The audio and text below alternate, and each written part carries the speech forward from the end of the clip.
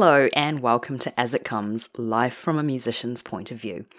I'm Davina, I'm a freelance cellist based in London, and I'm now embarking on a rather peculiar summer.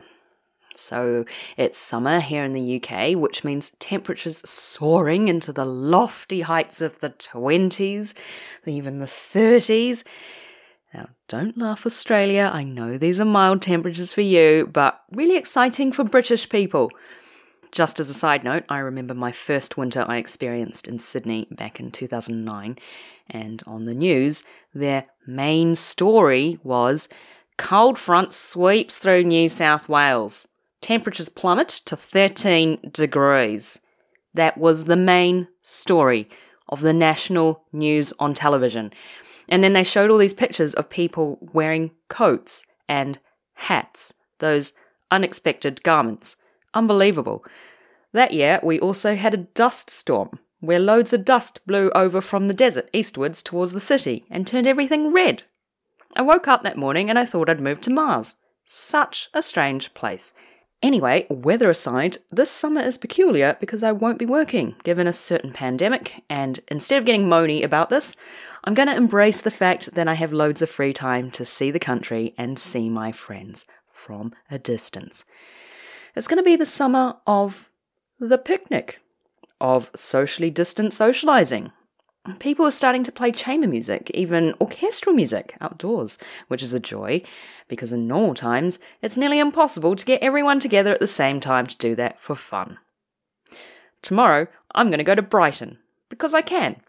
And it's usually so rare for me to just pop down to the sea without it being attached to work. So I'm going to take advantage of this free time because it's the first summer I've been able to do this since I moved to the UK. If you're in the Northern Hemisphere, do enjoy yourselves and remember to be responsible.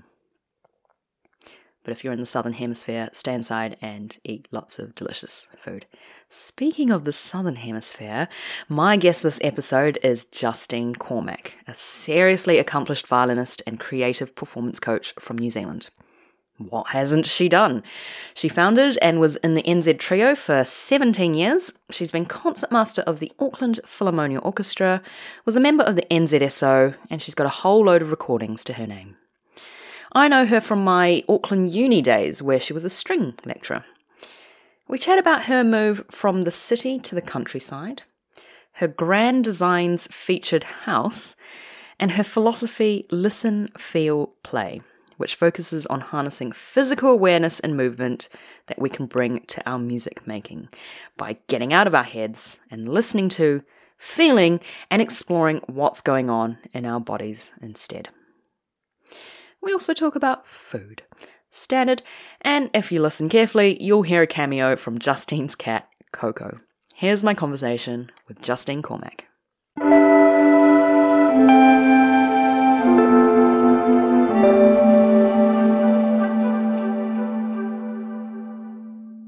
Yeah. How was your family time, by the way?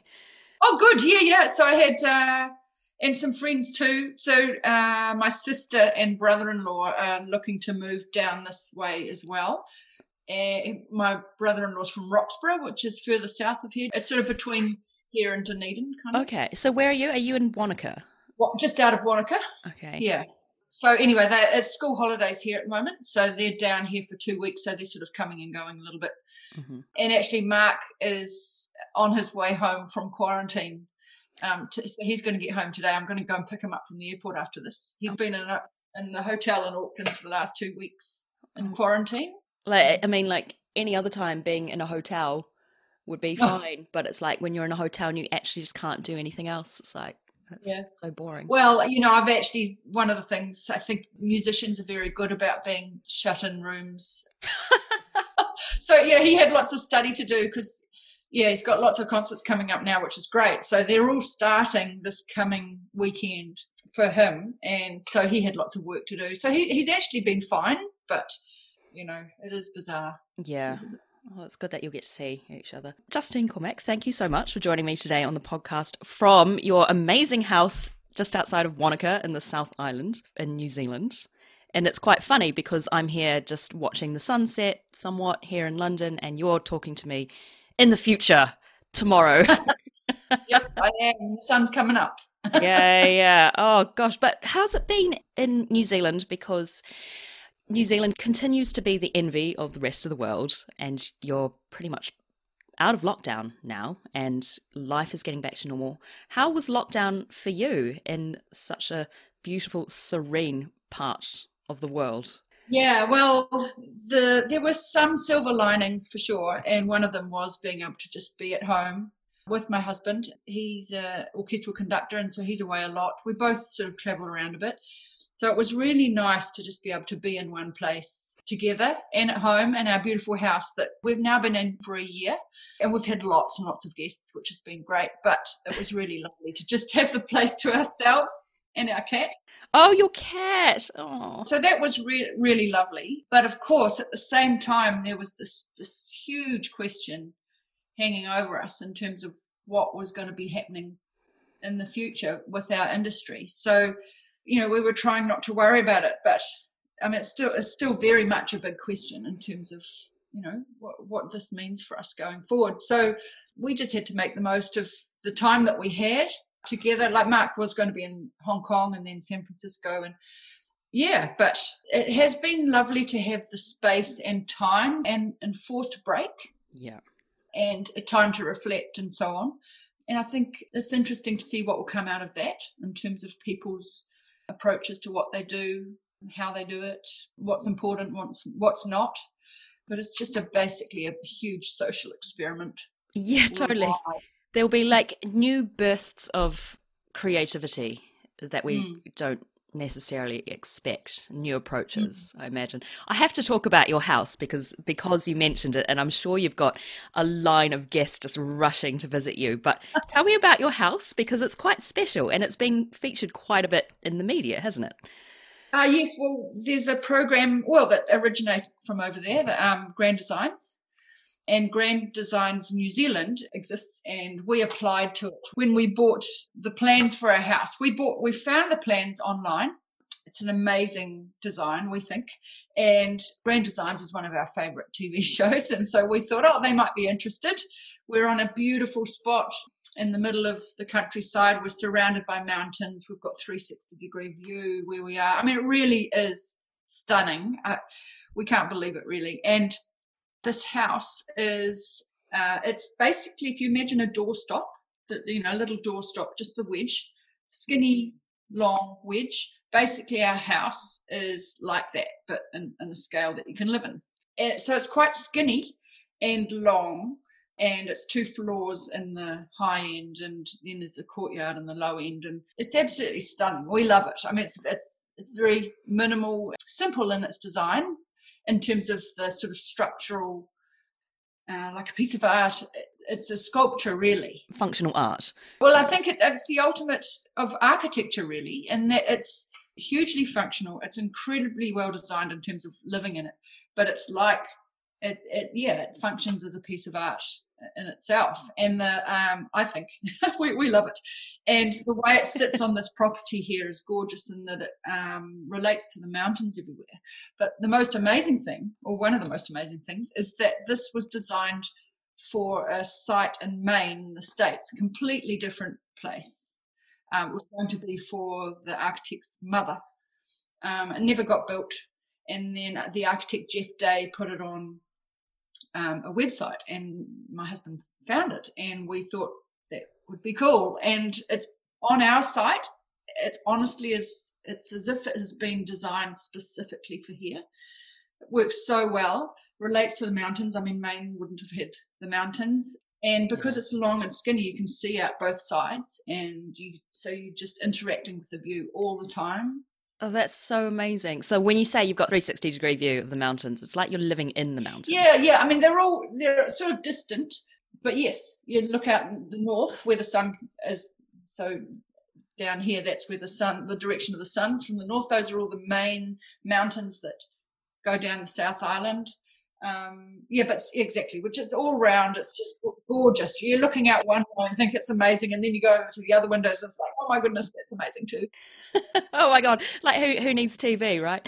I mean, I'm so envious because like currently I'm looking out my flat, and I love my flat so much, and we're really lucky to be here. But just before I join the Zoom meeting with you, I witnessed quite an intense standoff between two cats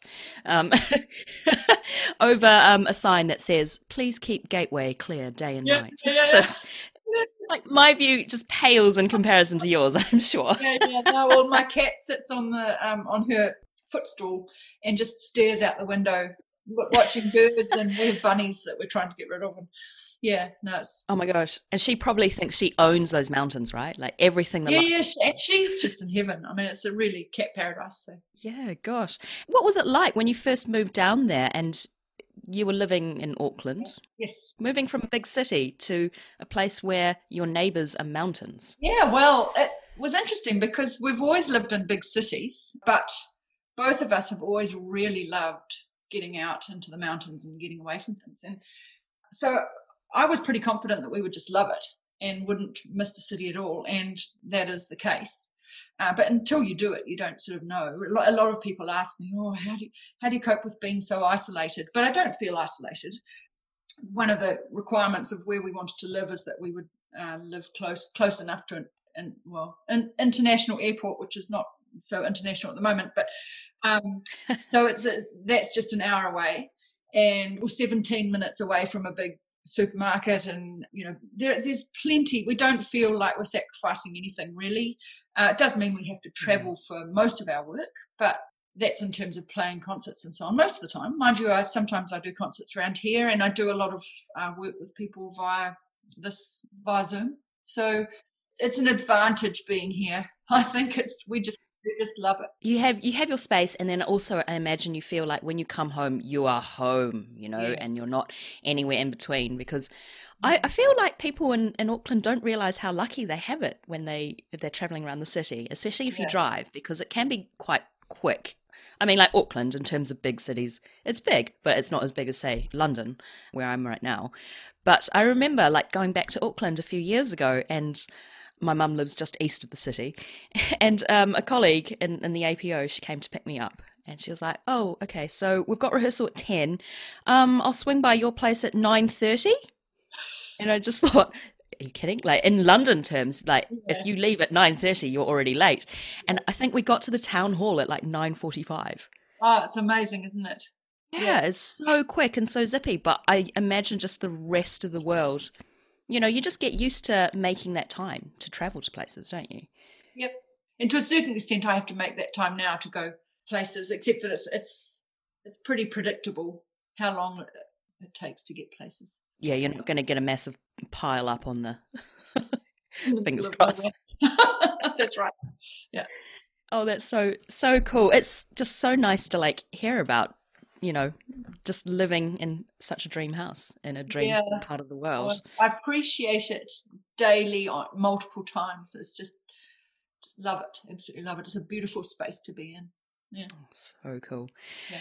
So we're here also to talk about your initiative, Listen, Feel, Play, which is a blog and also weekly inspirations, which I've been reading recently, and they've been really nice during this time when I have had time and space to consider new approaches, different approaches to playing. Also had time to practice as well. They've been really, really useful.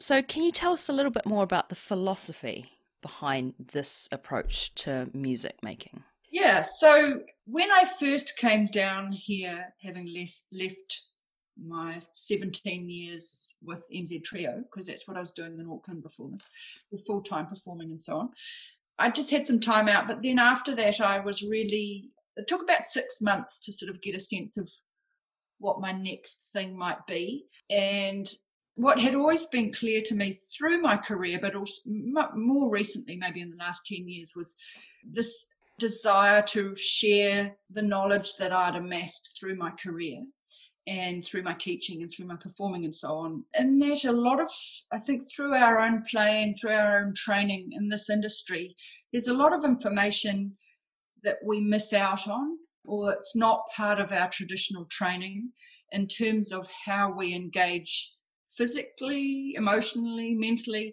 that we're sort of trained in the mechanics of playing our instrument much more than, the whole picture around it, how we bring all of ourselves and how we bring it in such a way that we get the best out of ourselves rather than getting in our own way.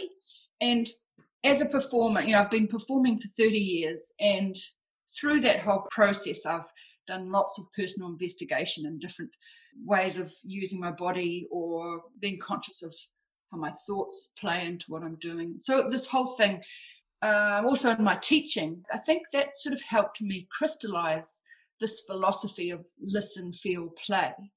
Like if we're really listening and we're feeling, and then we play, but also this idea of playing, having fun with what we're doing, then that sort of sets up a really different path, a different trajectory, different experience than if we're thinking and doing. So instead of thinking, it's listening. Instead of doing, it's feeling. And so, thinking and doing is like putting all the pieces together, and then you sort of end up with this sort of stiff, unconnected way of being. And organic, it's all kind of put together. Yeah, and we're all in our head, and I mean that's just we have to use our brains, but it's to how to use your brains in a way that it's coming from your body. And so in the process anyway of being down here and really having to get all of these theories and ideas out of me and be able to share it with others and sort of work out exactly what it was, it became really clear that this listen, feel, play aspect was central to it. And so then I've been delving into this much more in a personal way in my own playing, and I have more recently in the last year and a half really discovered how important it is to be centered in your body. Yeah, that's the key thing, isn't it? Yeah, I do notice you mentioning that word so many times in a lot of your little...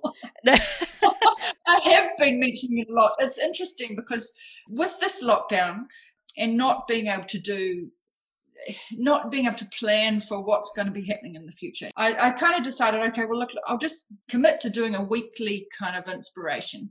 And so I'm doing this every week and sending it out to my database and putting on Facebook and so on. And in the process, I thought, okay, so it's just a really systematic kind of unraveling of my philosophy.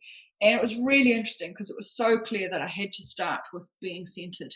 And so for the first 2 months, it was very much about being centered. And I mean, I could actually keep on writing more and more and more about that, but I'm sort of branching out into other things that all still relates to it. But this idea of being centered is when you really are, it's astounding how it changes the process. Absolutely astounding. I'm still amazed. Yeah. Going back to how you talk about listening, and I think also quite a good word to use is observe. And once you start observing your center, you have that sort of point that you can relate to, can't you? And I feel like a lot of this approach has some parallels with, yoga as well. I do my best to do a bit of yoga every day, but I'm not always successful. But, moving from your center. So like, for example, you follow particular yoga videos and they'll say, try not to just yoink yourself into the pose, but you have to move from a place of center, don't you? And you have to make sure that it's coming from somewhere. Otherwise you're just, flailing about and then that's right. Get lost. That's right. And that's a good way to put it, because I think, when we're playing, I mean, I'm a violinist, so I'm sort of gesturing now, this, and you can just be flailing about, like, what do you relate anything to? But as soon as you have your center, I think the thing that's really powerful is that it gets you out of your head and into your body. There's just so much wisdom that our bodies have, that if you really listen to them and allow to feel how your arm wants to move, or where your balance is, I mean, or where, just how do I want to move? And it's amazing how your body knows and informs you if you listen to your body as well. Yeah, that's the thing. It's quite often, I mean, like playing an instrument is a fairly unnatural thing when you first approach it as a beginner, but you have to find that natural way to play your instrument. And quite often what looks and sort of feels good often ends up sounding good as well. Oh, totally. So it's completely connected, because if you're because our bodies, this is another element of the philosophy, is that we have to use our bodies like they're our instrument, and like we're athletes. So it's all of those ideas are in there. And when you're using your body in a centered and balanced and ergonomically powerful way, the sound completely changes. But it makes sense because there's not the stiffness and there's not the sort of trying too hard. It's just much more natural. And that has definitely been something that I've been conscious of right from the start through my career, is how can I make playing the violin and as natural as possible. Yeah, and so when you're guided by that aim, it can change the whole process. Yeah, and the perspective shifts as well when you're going to pick up your instrument. And I imagine, from my own experience, it can be quite easy to get bogged down with the little details, as you mentioned, the mechanics, and obviously those things are important, but then it can be detrimental just to be always thinking about the technique and how to do a particular process. But then it's sort of a matter of like stepping back a little bit and seeing a more holistic picture. What's that saying? Yeah. If you're not seeing the forest for the trees. Is that it? Something like that. Something like that. Yeah, you get distracted by all like the detail, and then you forget that there's a much bigger picture there as well. And what I find is when I really make sure that I'm centered, even when I'm trying to do, you've got those details that you have to do. It's not about it's about being more connected to the technique and making the technique natural and easy. We just make things a lot harder than they need to be, and we get in our own way. And so it's working out, what am I doing that's not helping here? And coming back to your center and feeling your body. I mean, just as I'm sitting here, if I do that, it's just I suddenly feel completely different in my body. I'm aware of things in my body, and I can breathe more easily. Everything changes. And then the other side to the whole, there are lots of sides to the philosophy, but it's also becoming conscious of or choosing what to pay attention to, that we have choices, and recognizing, first of all, discovering the choices that we're making. So, for example, a shift that you have to do, how am I doing that? What's my focus? Or am I choosing to be confident with this? Or actually am I choosing to doubt it every time, which is a really common thing, that we've actually built this questioning and lack of confidence into our process. And just recognizing that we've chosen to do that, maybe not consciously, but then being able to choose a different attitude or a different awareness that just completely allows a completely different process. So it's becoming conscious of what thoughts are useful and what thoughts aren't, and working with those. Yeah, like filtering out a little bit as well. Because there are times when people do get nervous with certain things. Everybody does. And then, exactly. And it's very natural to think of, to amplify those bad feelings. Like, there's that classic feeling of when you come off out of a performance and you're always going to think about all the things that went wrong. Yeah, totally. But then, choosing to focus on the things that actually went well. Yeah, that's look, a whole nother side as well. Right, absolutely. And we're not so good at that. And we have to get better at supporting ourselves in the mix. Otherwise, I think that's one of the reasons, certainly this is my own experience, a lot of people find as you go through your career that you actually become less confident and less sure of what you're doing, which seems just so strange. And I've never quite understood that. I mean, I'm sure it's not always the case, but I think our expectations become greater. So expectations is a whole nother thing that you have to sort of try and unpick. And then also we possibly start developing habits that become more ingrained as we're going along. But we also don't have the support around us. I think one of the things that people in our industry, it's expected that you learn everything you're supposed to learn at school, and then you just go it alone and you're supposed to know what to do. And that's another really big part behind what I want to do, is support professional musicians through their careers so that they can stay in love with what they do, stay in touch with their potential and their enjoyment in particular.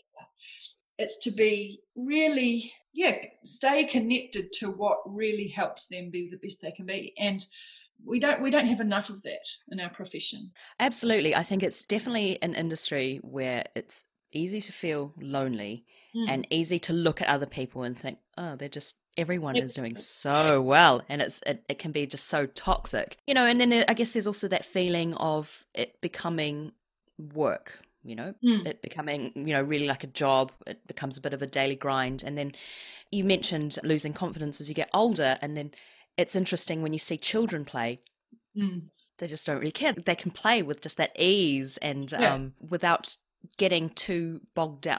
Obviously, it goes back to what you're saying, the expectations are a lot lower. But it's finding that ease again, isn't it? It is, and it's completely possible.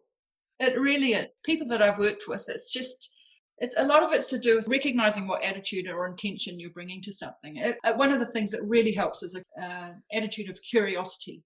When you bring curiosity to what you're doing all the time, it just opens up so many different options, and we lose that, I think, and that's what kids have. Yes, and that's what kids do. That kids play, don't they? I was actually watching a documentary just on the BBC a few weeks ago, and I think it was called The Science of Play, but we watched it because there were a whole lot of baby animals just playing. Sweet. But baby animals are so cute. I know, exactly. So you see a little thumbnail of baby animals and you're like, well, I'm watching this. But anyway, it's about how animals in the wild play and the science behind that and how useful that is, because they're practicing honing their skills that they're going to need when they grow up. And I think, as kids, we do play because it's how we understand the world. It's how we learn how to function socially. But then also, in music as well. That's so valuable, isn't it? I would say that some of my most valuable lessons I've learnt playing music have been when I've just been observing and messing around, Yeah. And that's also because you're not stuck in your head worrying about something. You're actually in a different sort of zone. And so it's practicing getting... And I think that access to that zone is being in your body. So that sort of comes back to the centering thing. If you get proficient at being able to engage with your body out of your sort of that worrying mind, then you've just got access to a whole different world of experience, I think. It's like being super aware of, as you were saying, isolating different parts of your body, really being aware of different parts. And I noticed this so I teach at a prominent dance school here in London, where my students, as well as taking music lessons, their main focus is to become professional dancers. But their state of awareness, of physical awareness, is just absolutely astounding.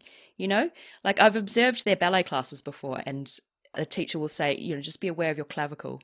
I love it. And they can just, open up, and then the teacher's like, oh, that changes everything. And to me, because I don't know anything about dance, I'm like, oh, it looks exactly the same. But it makes a world of difference. And I like that they have that physical awareness because they bring it to their music lessons as well. Yeah. And, that's another side to my whole way of looking at things, is to know how your body works and to know the structure of your bones. Very much so. It's interesting to hear the awareness of the clavicle, because that's absolutely, it's if I know where my clavicle is, that's actually the start of our arm. It starts on the front of our chest. It doesn't. Our arms do not start at our shoulders. It's quite interesting. So it's really important to our alignment is very much about our skeleton and understanding all the joint. And when you have that kind of understanding, as athletes have, you have a completely different ability to move. And so it's really important. And we're not trained in that nearly enough. So, thinking of yourself as an athlete, I think, is important as well. Yeah, I feel like I do remember you saying that at some point I probably back did. in the day. But it was a long time ago now. Interestingly, I think young people, life is so sort of different. And it's harder to get some of these principles in because... I don't know if this is a fair thing to say, but things come more naturally when you're younger. But as you get older, maybe all of these ideas become more important in terms of making sure that you're moving naturally and not questioning yourself. And things change as we go through our lives. Yeah. And it's good to keep being aware of this, isn't it? Because, life is always throwing you a series of curveballs, as we know. So that's why I feel like it's been really, really valuable just to think about, we've got this time, so we can think about a little bit more about space and balance and center in our playing. Yeah. But it's just, cat. Yeah, was that a cat? Coco. Is the cat going to make a podcast appearance? No, she doesn't make much sound. My cat's the assistant producer. They're nice. No, he's great, but he won't be able to get in because I've closed the door. But Oh, yeah. Yeah, no, I keep thinking about my centre. Also, I think maybe as a cellist, we focus a lot about posture. And posture is one word, but then that can manifest in people just sitting up straight. But it's quite valuable to think about, where does posture begin? Yes, exactly.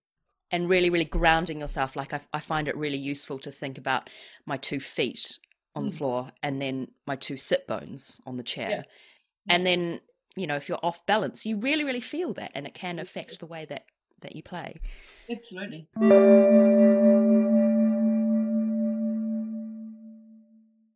You're also a creative performance coach as well. And as you mentioned, wanting to support professional musicians throughout their careers to make sure that they're the best that they can be. And, we're going through unprecedented times, as we all know. And for those of us living in places where live performance is still a way off, like in New Zealand, you're going back into live performance somewhat. But for those of us where we're not going to be performing in front of an audience for a while, what sort of tips would you offer to those people who are embarking on new methods of performing? I'm thinking like live streams and, recordings and things like this. Yeah, it's a tricky one, because that is actually one thing that I didn't personally investigate myself. It's such a different thing to not have that live connection. Sorry, that's my cat walking. That was a heavy thud. Oh, she'll come back. Okay. Anyway, through our lockdown, I wasn't really exploring ways to perform. For me, it was more an opportunity to just have a break and not so much reassess, but reflect. But reflect. But that being said, I recognise a lot of people are really needing and wanting that to keep playing and performing. I guess where I'd be coming from in that would be to really try and connect with what you really want to play yourself. So it's an opportunity to have complete indulgence in terms of what you want to play, how you want to play it. But it's also, you can choose the time frame. So, one of the things I find quite debilitating and have found debilitating is not having the ability to set performance dates, or that, we as musicians, we work towards these deadlines and dates, and we're very, very good at doing that, knowing what we have to do in order to be ready for such and such a date in 3 weeks or something. But I think what comes with that is also a different set of expectations about what we can do, how we prepare, and so on. So in a way, by being able to choose your own deadlines and exactly how you want to do it, you might be able to change that pathway towards that point in order to be able to prepare in a different way. Or, are there things that normally you wish you had time to do? So to be able to build that into your preparation process. Like for me, it would be about really starting from, I know it sounds like a broken record, but this place of centre. And that's actually what I did when, just before lockdown, I was very lucky. In the middle of February, I played all the Beethoven violin sonatas in 3 concerts. It was basically probably the biggest project I've ever done in my life. And the idea is that I'm supposed to be doing it in the States in October and November this year, but that won't be happening. But hopefully it's still going to happen next year. But having to prepare so much music to be performed in 3 days was a really intense project, but I really came at that from this perspective of, this is my opportunity to build up all of these works from this place of central foundation. And I did that, and it really reaped rewards. So I think, I'd just suggest to people that it's a chance to reflect and consider your processes of preparation and playing. And it's really important. And to recognize that you have choices. That's another really big one. One of the things that I've heard so many musicians, especially orchestral musicians, say that they feel they're trapped, maybe too strong, but they don't have any choices. And it's like, no, that's rubbish. You have choices millions of times in every day, And it's to become aware of those choices and to own them. Or if there's a certain thing that you want to make a different choice, then having that power, even as simple as choosing how you're going to sit on your chair. It's really fundamental. Choosing how much you're going to be aware of the person next to you or not. There are just so many choices anyway. And it's really fun when you're in that kind of realm. Yeah. And I think it's choices of attitude, isn't it? I'm just thinking about like this a kind of nightmare scenario, sitting next to a person that you've just described who's decided not to make any choices and how that wouldn't be a very fun person to play next to. I think if one is feeling trapped in a particular scenario, such as orchestral playing, it's really useful to come at it with a different attitude. Oh, it's everything. It's absolutely everything. So, for example, it's just to be, rather than trying to be something that fits in to everything around you and all your expectations, all these sort of outward things coming at you, there's a real potential to be able to consider, what is it that I bring to this? And, when I'm in a zone that is really working for me, how does that work? And then you're bringing your best, you're focusing on what you're giving out rather than what's coming at you. And you're also much more aware of how you're connecting and interacting. And you can really flip the whole thing on its head. Yeah, that's so true, isn't it? You are offering something, even if you're, one of 92 players in an orchestra. You're there for a reason. Yeah. And you could think, oh, if I wasn't there, then I'm sure the show would probably still go on, but it wouldn't be the same. That's right. And I guess that's one of the dangers, especially for string players, is that you are one of many and you feel like, you could easily just not be there and it wouldn't matter. But of course that's not true. But it's about how your own personal experience is something that you have the ability to influence. And so it's getting to the heart of what's important to you, how you want to play, what you want to bring, what you want to contribute. And when you're in that zone, everything's going to work better. You're going to actually play better. Everybody else around you is going to be happier about what you're doing. And you're probably going to make other people feel better. And I'm very conscious of that. That's one of the things I enjoy about going into an orchestra these days. I mean, I've played so much in orchestras, but is that ability to impact on all the people around you in a positive way.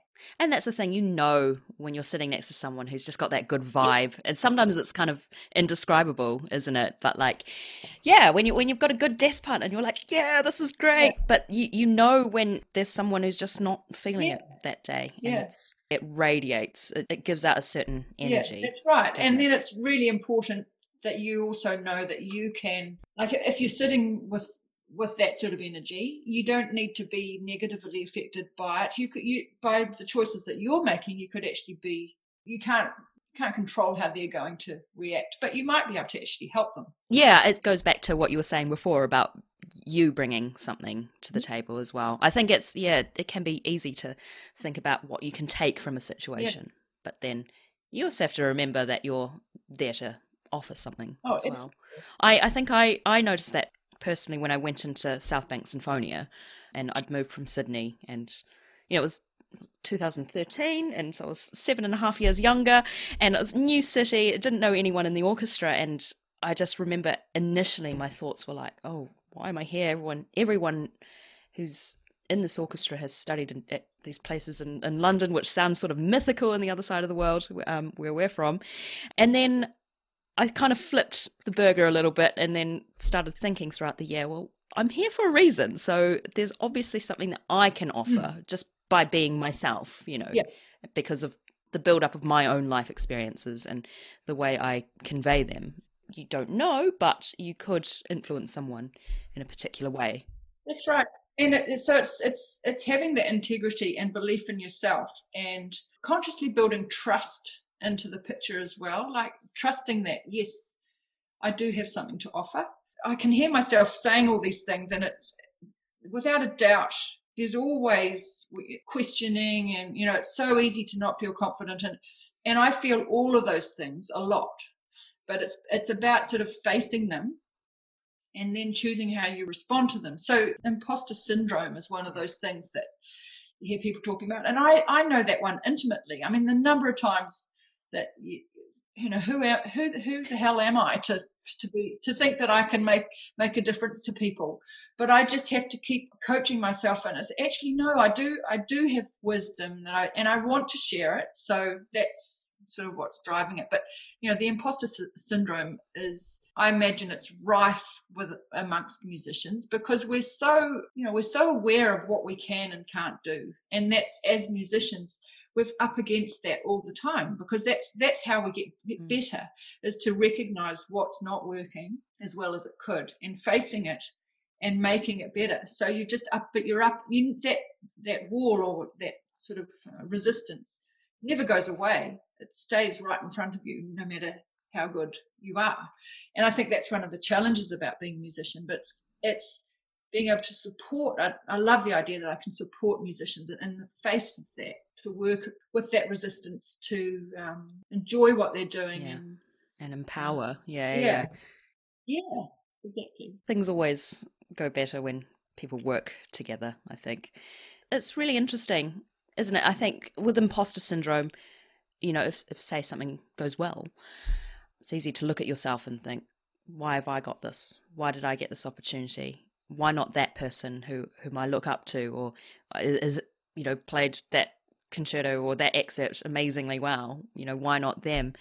But then those are all quite superficial elements, I think, and you never know what has sort of led them to that path and what's led you, to a different path. Yeah, that's right. And pathways is an analogy that I use a lot. It's like we're on a certain path. To get to the heart of what path you're on, and choosing whether that's the path you want, and you have a choice to be on a different path if you want, or a braided river. So the pathways that we're used to are the ones that all of our habits lead us down, and it's the easiest way to go. But you can actually make some new choices and get down different pathways and have a completely different reality. But it's learning, having the tools and the techniques to be able to sort of redirect yourself. Yeah, to navigate. It might be quite a intimidating looking track. Yeah, that's right.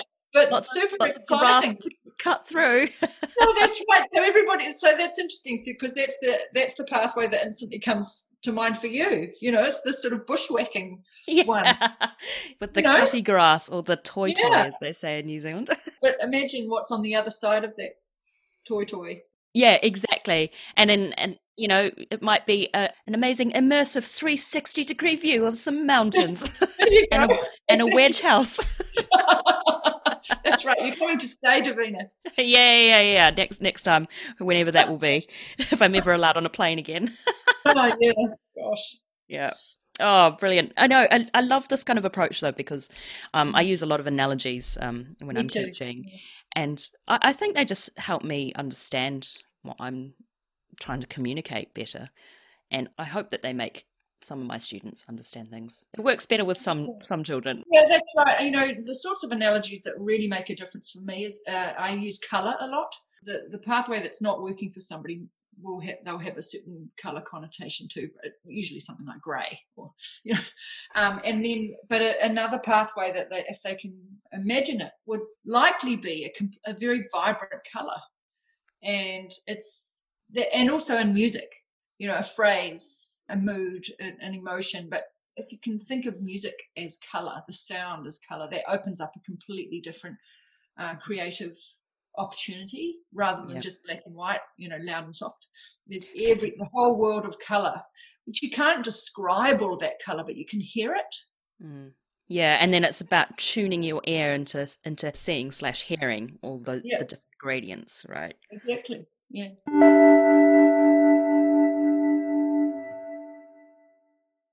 I have a segment in my podcast called the Wild Card Question Round. Excellent. Mystique. I love hearing people's reactions. It's always different. But this is your opportunity to choose what I ask you next based on 3 topics that I present you. So we have food. They're quite general, these things. Wine and dream repertoire. Okay. It's either food or wine. Excellent. Food. food. Oh, I'm so pleased. A lot of people don't choose food, but I Oh, really? Oh, look, my day is divided between breakfast, lunch, and dinner. And I always look forward to the next one. So, yeah. You tell time by your stomach. right, really. I'm quite similar. No, I love food, but yeah, there are a lot of people, choose not to talk about food, and they'll talk about something else, which is fine. I always get really excited when people talk about food. So tell me, what was the last thing you ate, and what's the next thing you're planning to eat? Oh, well. So the last thing I ate was breakfast. And at the moment, I'm having, I know this isn't everybody's favorite, but I'm making this really yummy porridge. It's the middle of winter here, of course. Of course, yeah. But I make it with fresh almond milk that we make, which is like a completely different almond milk to what you buy. Like they're not the same thing. Super yummy. This is quite a lot of information. Is this good? Do I keep on talking? No, I really like this. No, because this is the idea about the podcast, is like, because I like that musicians have lives outside of music. Oh my God, absolutely. Yeah, possibly too much so in my life. But so the almond milk, you soak almonds overnight, and then you have to have a really powerful blender, but you blend it all up and then you squeeze it through a nut bag, and you've just got this beautiful essence of creamy almond. Anyway, so I make my porridge with that, and I use the big jumbo oats too. So you have organic jumbo oats, and just cooks up real quick. And then on top of that, I put fresh fruit. So I had kiwi fruit. Oh, I know, classic. And tamarillos, because we've got those in season at the moment. And then I put walnuts on top. And then I make a really good coffee, because we've got a coffee machine. So I have a not too long black. So that's what I had this morning. it sounds very nutty. I really like that, and I like dairy alternatives to milk now. I don't really like milk, so. Yeah, I find milk a bit sour now. I mean, I used to always drink it, and I'm not intolerant to it at all, but I prefer, like, almond milk is quite good if you can get a nice one. I'm sure yours, I mean, that sounds incredible. Oh, it's so good. But the big rage here is oat milk. I'm not sure if it is in New Zealand. Yeah, right. Well, they probably do that the same way. You probably soak it and then blend it up, and it's probably the same thing. Well, I could try it. Yeah, you could do. You could try porridge made with oat milk and be like super oaty. Super oaty. Yeah, interesting. And so then the next meal is less certain, because after this I'm driving over to Queenstown to pick up my husband, who's returning from quarantine, and we might go to, there's a really great cafe in Arrowtown, which is like 15 minutes from the airport, and it's called the Chop Shop, and they make this spectacular mee goreng, and it's really, really good. Like, I just don't think you can get it better. I mean, you're going to have different versions, but it's just so good. So, I mean, both Mark and I are just super fussy about, or not fussy, we eat all sorts, and it can be really simple and really good, or really complicated and really good, and everything in between. And anyway, so that we might stop there depending on how he's feeling for our lunch. Oh, but a mee goreng though. I've got my dinner planned too, of course. Oh, go on, tell us your dinner plans. Yeah. Mark's been away for 4.5 weeks, and so yesterday when I was in Wanaka, I bought this really beautiful lamb rack. So we'll cook the lamb rack. So we're big meat eaters too, and it'll just be really simple, but with probably roast potatoes, and we've got some beautiful dark green leafy things that I'll cook up, and we'll have a really nice wine, because we'll be celebrating that he's home, because we have a wine cellar as well. Mark has been a wine collector since I met him, so this is 30 years of wine collecting, and he's totally passionate. He writes about every wine he drinks. I just enjoy it, but anyway, we'll have a beautifully matched wine as well. So that's my day of food. Oh, you're living the dream right now. I'm so jealous. I feel like if I went back to New Zealand, I'd probably start eating meat again. I haven't eaten meat in about half a year, but I think it's just like, the idea is that I didn't really like eating crap meat. Yeah. Of which there is a lot here. Yes, I couldn't agree more. So, if you're going to do it, you do something really, really special like you're doing. But I'm jealous of your little trip to Arrowtown, because I love that. I love that town so much. It's so beautiful. Yeah, it is. How cold is it there at the moment? Well, I'm nice and warm in my house because it's all centrally heated. So I'm just going to check on my Oh, the heat's coming from where? From where? The centre, was it? Oh, well, it's coming from the foundation of the house, definitely. Yeah, and actually the whole architecture and building a house thing, there were so many parallels to what we do. I mean, I'd love to talk about that too, because that was really interesting. But my phone is saying it's -1 degree outside, so. Wow. Oh, that's proper cold. Yeah, so that's Celsius. Are you Celsius there? Yeah. Celsius here, but like weird imperial units elsewhere sometimes. So anyway, so it's cold outside, yeah. But back to the foundation of the house, or the process of building a house. Yeah. As musicians, there were so many parallels. It was fascinating in that, first of all, for me, the whole idea, the foundations are so important, obviously, for building a house. You have to get that right. And the analogy for that as musicians with our bodies and how we build up a piece or how we learn to do something, it's so important to have that solid, well-structured, unquestioning foundation that everything then flows very easily and naturally from. So the heating in our house is all within the foundation, of course. So yeah, exactly. So if you've got like this amazing wedge house, in a beautiful location, but you don't have heating and -1 degree temperature. And then the whole idea that you take a plan, the building plans, it's like a score, and that everybody can take these plans, everybody can take a score, and you're going to end up, say it's Mozart Symphony. It's going to sound like Mozart Symphony, but each group that does it, it's going to be a different version of it. And so every single step that you go along the way influences where you end up. It's a bit like this pathway. Each person goes down a different pathway. Mm.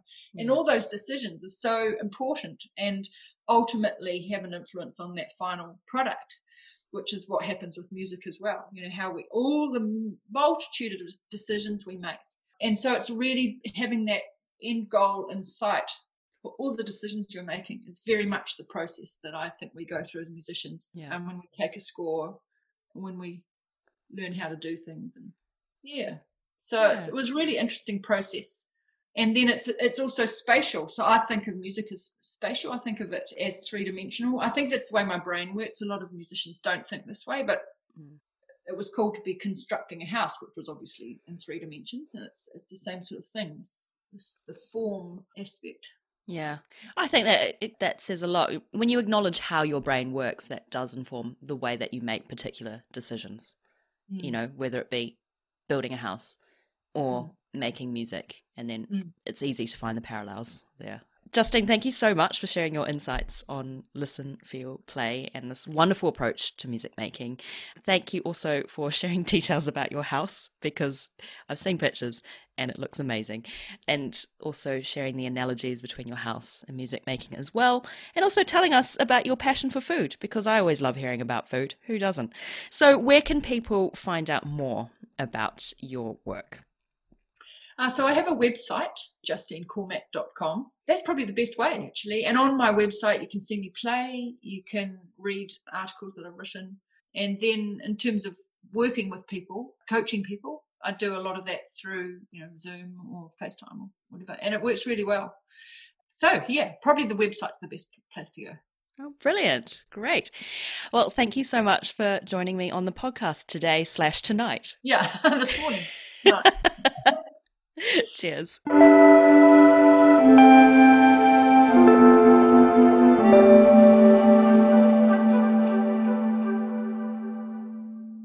That was my chat with Justine Cormack. It was so great to reconnect with Justine recently. I mean, I left uni 12 years ago, and it's really cool that we can still manage to keep in touch. The wonder that is the modern age. This week's Music College Didn't Prepare Me is about performing with everyone's favourite pandemic-inspired accessory, the mask. Performances continue to be scarce around the world, but some ensembles are paving a way forward. Those who aren't wind or brass players or singers are able to perform wearing masks. But what's it like, given that no one has had to do this before? You may have caught some online streams of the string players of the London Mozart Players performing wearing rather fetching matchy-matchy red masks.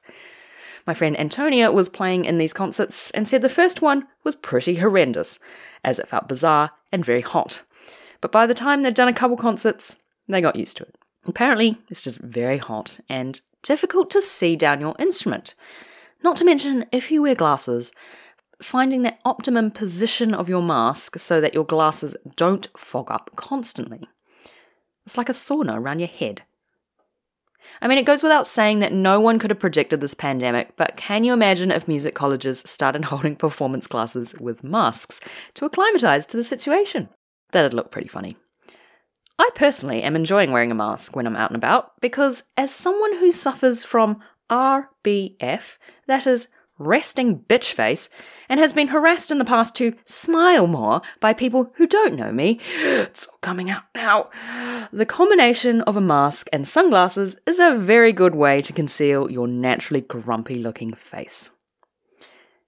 There are bigger problems in the world than telling strangers to smile or don't worry, it might not happen. Does that ever work? Whenever a stranger has said one of these ill-timed quips, I can't say it's ever made me go, oh, thank God, I haven't thought of that. I'm so happy now that I'm presenting myself outwardly in a way that is socially acceptable to you, stranger.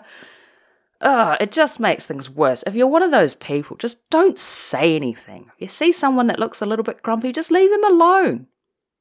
Your words are not going to change what they do. I've got a bit of baggage in this department. If you have something that Music College didn't prepare you for that you'd like shared or discussed on the podcast, then let me know.